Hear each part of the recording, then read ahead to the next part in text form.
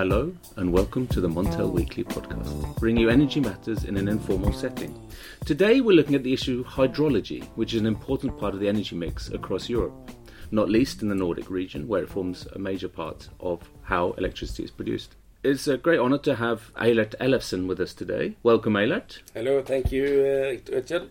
Also known as Mr. Hydrology. That's according to Hugo. Hugo, your boss. Eilert has been covering this market for many years, and now he recently joined Energy Quantified, who has offices just next door to us in Montel. Also joining me is Gert Ove Mollestad, who's our Nordic reporter. Welcome to you, Gert. Hello, thank you. If I can start off, Eilert, and talk about the Nordic region. What's happening in terms of hydrology at the moment here? You know, reservoir levels, rainfall, what's happened to the snow in the mountains, etc. Yes, what has happened, we saw by first weeks of May, a very strong inflow period due to mild weather, high temperatures. And now it's been more cold, so the inflow level have been more moderate, quite low for the season. But snow levels are, we think, according to EQ numbers and comparing to NVE, the snow reservoir level, about NVE. That's the Nordic Ministry or the regulator. The regulator, exactly. Yes. So there we have numbers around between 15 and 20 terawatt hours deficit in snow in Norway. In snow. And snow and soil. So, okay. So the hydro deposits in the snow as well as the snow above it. Yeah, because and the reservoir levels are close to normal after this strong inflow incident start of May. If we look to Sweden, we had the same inflow incident there, a very strong first part of May, and then the reservoir levels are close to normal at the moment, but the snow level are still a bit lower than normal. I think about 5 terawatt hours, something. So I think overall we have something around 20 terawatt hours deficit in the Nordic region. Deficit compared to normal level? Compared to normal level. Okay. And most of this, or nearly everything, is related to snow and soil content. Is this also what you're hearing in the market at the moment, Gert? Well, I think there are some reports that are stating a bit more positive outlook, that there's a bit more hydropower reserves in the system. So I've seen around a deficit around 10 terawatt hours. But it might depend that different analysts use different norms, so they refer to different historical backgrounds. So that might be an explanation why the figures varies quite a lot. Okay, yeah. But there's definitely a large deficit in the snow reservoirs, and you can the figures from the regulator states that the reservoir levels are about normal or a bit above normal. Energy stored in snow, if you like, precisely. and then the energy stored in reservoirs. There is some deficit compared to recent years. Yeah, so how does it compare to recent years then, Gert? Well, we had a severe drought last year, which really pushed up prices during summer, and that deficit kind of lasted all through the year, even though it was a major inflow in last autumn. So we have been on the negative side all through this winter, more or less. Is that a view you share here? Yes, of course we see these numbers historically, and I think for last year, quite interesting that we had a very dry Q2 period, which started. Also a dry Q3, but the winter and the snow reservoirs in last year was quite higher, I think.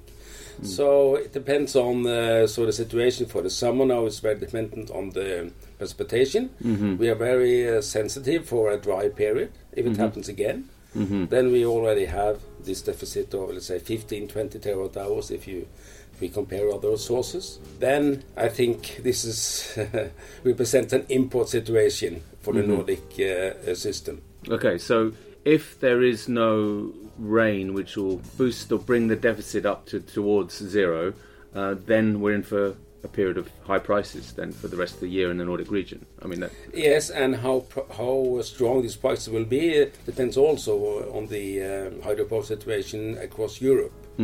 If there's also a dry period, as we saw last summer in the CWE area, prices, German and French prices increases, and then we will see more or less the same prices in the Nordic region. We'll come back to the European markets later, but if we stick in the Nordic region, and what's looking out the window, it seems quite dry at the moment, but there have been forecasts of much wetter weather. Certainly May has been quite wet.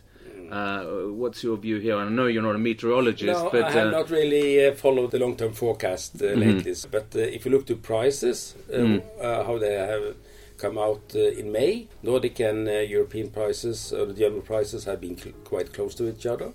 At what kind of levels? I think about 35. 35, yeah. But this is the spot prices, yeah. Yeah, spot prices. So, and if we look to let's say market prices, they are still in favor of higher German prices, but this can easily be turned around or come close to each other. Okay, yeah. Yeah, we got a new 4-week forecast yesterday, and which stated that there might be a possibility for a blocking high pressure system over the Nordic region from 10th of June. Okay. So if we are to enter a really dry period, then prices in the Nordic region would really go up. Of course, the short-term forecasts are quite wetter than normal, but they are only covering the next 10 days. So if the long-term signal of a shift to a dry pattern, that might be bullish for prices, obviously. Yeah. And should we have a repetition of the drought we saw last year, that would be really an upside potential. Unlike many others, exactly. So it would be nice for people living in Norway with maybe a dry, hot summer, but in terms of electricity prices, maybe not so good. No, but for the trade, I think there's a saying among Norwegian power traders there that there's nothing better than 2 dry years in a row. So this is potentially we're going there, and what's the market saying in terms of how high prices could go, or what the impact could be, Gert? I mean, if I could start with you. The latest days prices have come down a bit, so we are the forward prices for Q3 and Q4. Yeah, and the June contract are trading currently at 35.25, a bit down today, and the Q3 contract are at 37. Which is for Norwegian and for Nordic prices, this is quite high. For summer prices, they usually tend to be quite low due to the low demand. So they're clearly priced in a bit. There's the premium there towards potentially a dry summer, or at least coming from a higher level due to the relatively poor hydro stocks. Of course, absolutely. Eilert, is this how you view it as well? Yeah, and I think I don't think we should frighten so very strong prices even in the Nordic region, even by a rather dry period. But I think if temperatures are getting really high with the evaporation, then it can really spike also in the German market. But if the German market doesn't really spike, I think we have a kind of roof there on the Nordic prices. They won't get so much higher than the German prices. So the German prices will cap the Nordic ones. I think cap the Nordic price. And the German prices are then kept, let's say, at a rather moderate level. We also see quite moderate level in the Nordic prices. So let's say maybe if we look to market prices of today, see prices of 38, 39 maybe. For what? For the Nordic market, if they equalizes or equals the German prices as we see today. So they've got a bit of an upside there, potentially. Quite limited, but if then the German prices spikes, then we can see something else. Exactly, then we're going in a different dimension, potentially. What I can hear from both of you is that, given a dry period, then the Nordic region will be very reliant on imports. Obviously. Doubt exactly. About that. Yeah.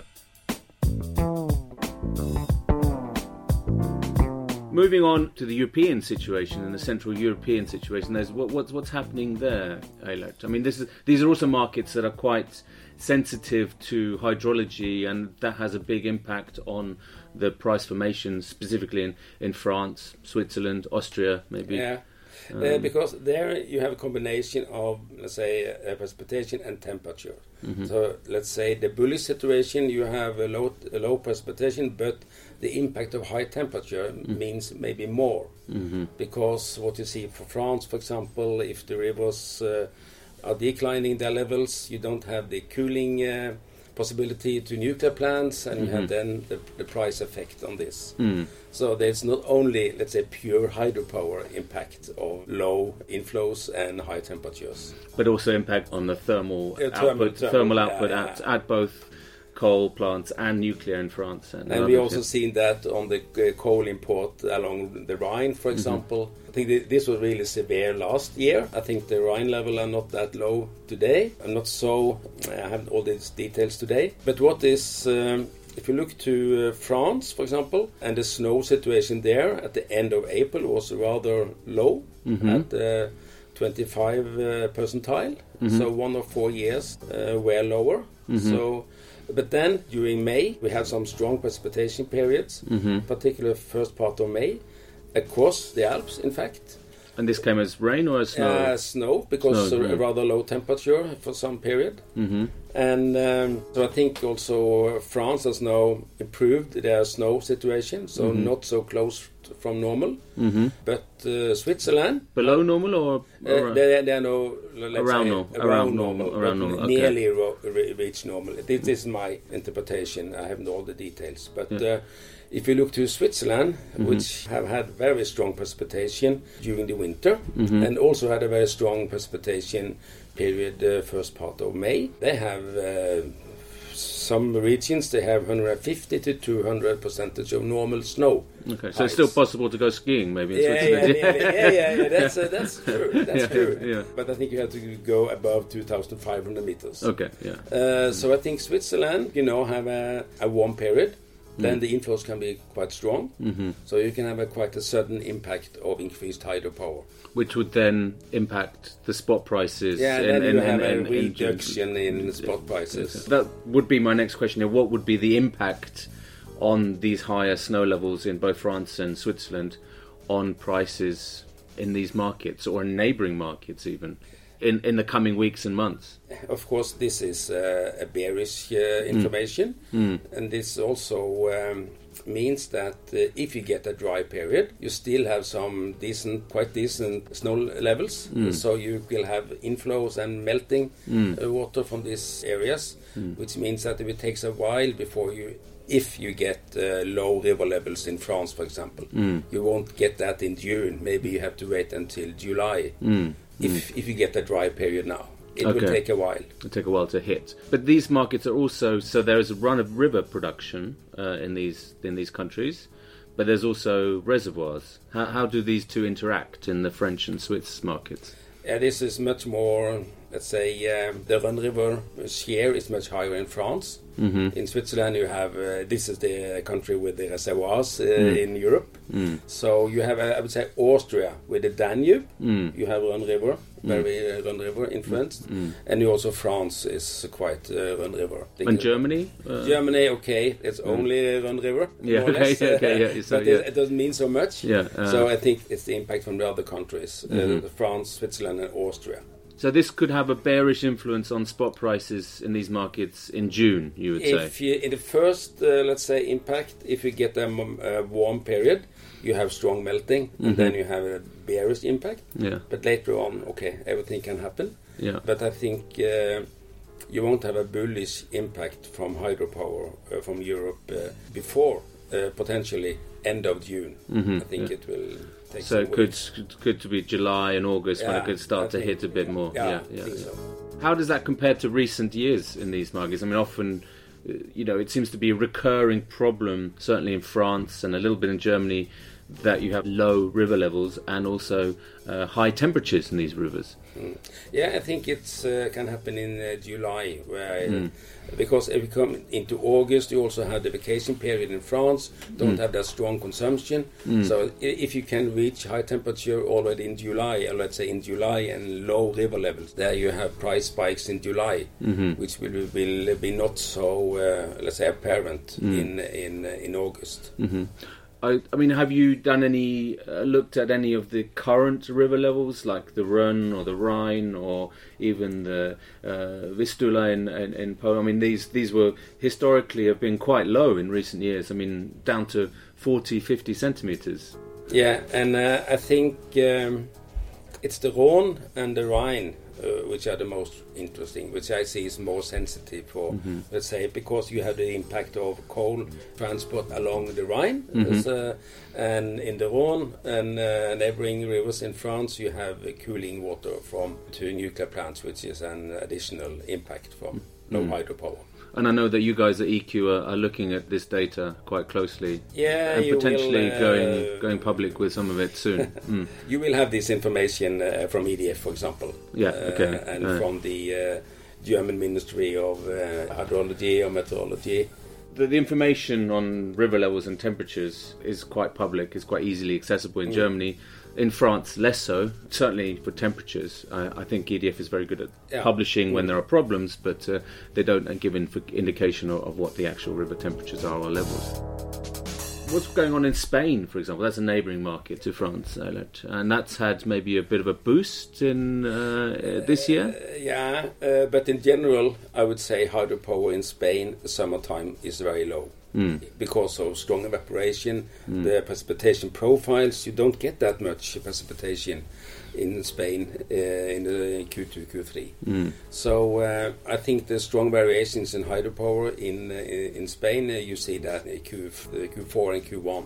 Okay, but because that's so the inflow levels are so low during summertime that if you run the calculations of this, you very easily come to negative inflows. They're so low. So I think with the reservoirs you have this storage capacity. So I don't think it's more in France, in Spain, if it gets very dry and hot, it's more water supply than hydropower. Exactly. That's what they're looking for. That, and for also for irrigation and for agriculture, that comes first rather than the hydro production. Absolutely. We haven't touched on another country which is very where hydrology is very important, and that's Austria. Have you had a look at Austria at all? Because that's important also for the southern parts of Europe and the Balkan region. It's the Danube level. Honestly, I haven't these details of Danube, but in Austria are in a way divided between the Alpine system and the Danube-Rhön river system. So for me, it looks like you can have a rather normal outlooks currently for the Danube, but it's very important also for the Balkan system. What's happened with the Danube, but I don't see any strong variations from normal in the outlooks at the moment. And I think you can, for example, you have these climatic variations. You can have a very high temperature and dry period north of the Alps, which you don't see in the Balkan region because there's another climatic zone. So you can have quite different situations north and south of the Alps. So if you have a very warm period south of the Alps, also you have this normally in the Balkan region. So I think north and south of the Alps, you can see quite different development. What should the market be focusing on now in terms of hydrology, both in the Nordic region and in more central Western Europe? What are the key elements that obviously weather forecasts and the signs of and the forecast of precipitation, a little bit of a tricky word there, a little bit of a tongue twister. But what do you think, Jarle? What are the key elements that we should be looking out for? I think for the Nordic region, it's the precipitation, and I think for June, I think temperature across Europe will be very interesting. If you have high temperature, you have a faster melting process, and then July, everything can happen then in July. Yeah, I think that's precipitation in Nordic and maybe temperature in the Alp region for the next month. Not the other way around? No, I think because you have the upside in prices. Okay. Of course, when you have high temperature in the Alps, more melting, you won't, let's say, give a bullish impact on spot prices, but that can come later. And in the Balkan region, always very sensitive for both a dry and a wet period. If you have strong variations from normal, prices will really follow. the hydropower situation. And I think what I focused on when I focused on prices in the Balkan region, focus on the price difference Austria-Hungary. If you have strong hydropower, Hungarian prices are low. That means the Balkan prices are low level. Price differences to Austria will increase. And if you have limited hydropower across the Balkan, you have stronger Hungarian prices and then more limited price difference to Austria. And Gert, do you agree with this view of what to look for in the Nordic region? I mean, are there any other elements that you think we should be aware of? Or it's of course mainly by the weather-driven, especially in Norway and partly in Sweden as well. And but then you have had this massive build of wind power, which kind of reduces the dependency of hydropower in the Nordics. So even though we might have a deficit of 10 or perhaps 20 terawatt hours, the situation is not that strained due to the high amount of wind power. So the system, it would a couple of years ago it would be much more severe with a deficit of 20 terawatt hours than it is today due to the high wind power in FID. But then again, this is also weather driven. Of course. So if you have a really nice weather, hot, warm, dry, no wind, so then you have a kind of this accumulating effect. So, absolutely. Is this something you've modelled, Eilert, the impact of wind on the hydro and how the two interact at all? Of course, I would say the equilibrium of the hydropower level was, let's say earlier we had at hydropower balance or hydrological balance like 0, then the Nordic system was in balance. Now we can say minus 10 or maybe minus 15 because you have more wind power, but it also depends on, of course, the nuclear capacity. So it's not only increased wind power. So I haven't really calculated how this equilibrium level point of hydrological balance has moved from, let's say, 0. Is it now minus 10 with the same, let's say, balance as we had at 0 in 2005, for example? That could be interesting to make a study of, but I haven't really made that. And we have seen now that some Swedish and Finnish reactors have come back on schedule after maintenance period. So the nuclear production is quite strong in the Nordic region. So that is kind of a factor that is not bullish. It's clearly there's some concern of the low snow reservoirs, because I talked to a CEO of a quite large Norwegian utility last week, and I asked him if he was happy with the situation with the relatively high prices, and he said yes, of course it's high prices, but when you don't have that much water to produce, what good do they do? Exactly. High prices. So it's the situation is a bit mixed, you could say. Strained and a bit mixed. And I think it's the same situation I think you're seeing in France and in Germany, where nuclear availability looks good at this point, but as you say, Eilert, should we have lower water levels and high temperatures in July, that situation could change quite quickly. So Eilert, thank you very much for taking us on a tour of hydrology from the Balkans up to Sweden and down to Spain. Very, very informative, excellent. And Gert, thank you very much for your input. So please remember to follow us on Twitter, on LinkedIn, and you get all the latest news on hydrology on Montel News and also on EQ. Thank you very much. Goodbye.